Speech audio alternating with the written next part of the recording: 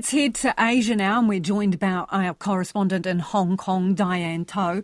Hi, Diane. We'll start off with the Hong Kong economy. Now, your finance minister's giving a speech, and this is on the back of a dismal stock market performance and some other gloomy reports for the region. What is on the cards? Hi there, Lisa. That's right. Hong Kong's finance minister is actually unveiling the city's annual budget as we speak. And the government's pretty anxious about reviving the city after the pandemic, as well as, of course, the fallout from the political unrest in 2019. You mentioned dismal stocks. Well, the Hong Kong stock market ended 2023 as co-worst performer in the world alongside Chinese stocks. So now Hong Kong's trying to win back the hearts of the world. So we're expecting money to be pumped into tourism, like possibly monthly fireworks shows, etc. But a big one we're really keeping an eye on is how officials plan to attract and keep talent and investment back here after a major exodus in the last couple of years. Now, Bloomberg just came out with a report saying Hong Kong has lost the race to Singapore in terms of being the preferred spot for global multinationals to set up their Asia headquarters. And in fact, even Chinese firms are picking Singapore over Hong Kong for expansion. The report cited reasons like Singapore's better relations with the West, broader talent pool, diversified economy, and so on. The numbers are something like 4,200 headquarters set up there compared to 1,300 odd in Hong Kong. So not great for a place that's prided itself on being Asia's world city. So yeah, we'll see today how creative our leaders are able to get in terms of moves to make Hong Kong more competitive again. And Diane, we've been hearing about tensions in the waters between mainland China and Taiwan. Can you bring us up to speed with what's happening there?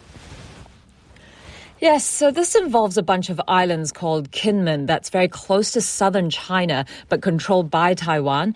Early this month, a fishing boat entered restricted waters near Kinmen and 2 Chinese nationals drowned trying to flee Taiwan's coast guards.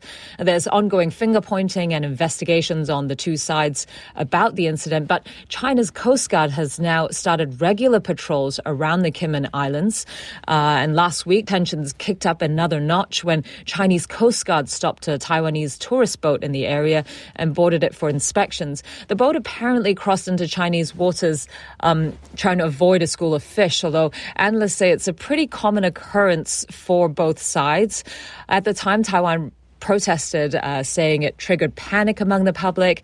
Still, their defense minister straight out said the response is to keep the peace and not escalate tensions.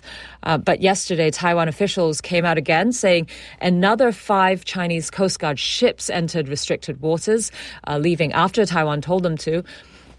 We haven't heard yet from China, but we are expecting to hear from China's office that oversees Taiwan affairs on the matter today. It did recently, though, say it doesn't recognize any off-limit waters around Kinmen anyway.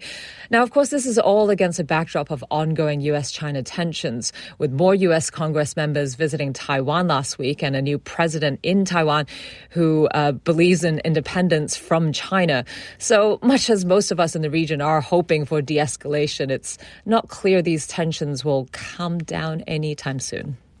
But speaking of Chinese relations, there's a new study that apparently shows China is maintaining the most diplomatic missions in the world, and that's even ahead of the US. That's right. The Global Diplomacy Index, it's compiled by the Sydney-based think tank Lowy's Institute. China had, in fact, already shot past the U.S. in 2019. It's still ahead this year, but with a narrower lead than before. It has 274 missions, just 3 more than the U.S. now. But they're all in pretty traditional areas of interest for the two powers. China's footprint is focused on East Asia and Africa, while Washington's presence is mostly in Europe and North and Central Americas. Now, the big geopolitical competition, though, is now near you folks in the Pacific. According to Lowy, the Pacific is seeing the fastest rate of outside nations racing to set up diplomatic posts there since 2017. The U.S. and China especially have been vying for the love of Pacific Island nations. And unfortunately, that comes at the expense of Taiwan. Taiwan has just lost yet another Pacific ally when Nauru switched in January to form ties with Beijing. Beijing. It still has many unofficial trade and cultural offices overseas, but only 12 countries now recognize Taiwan as its own state.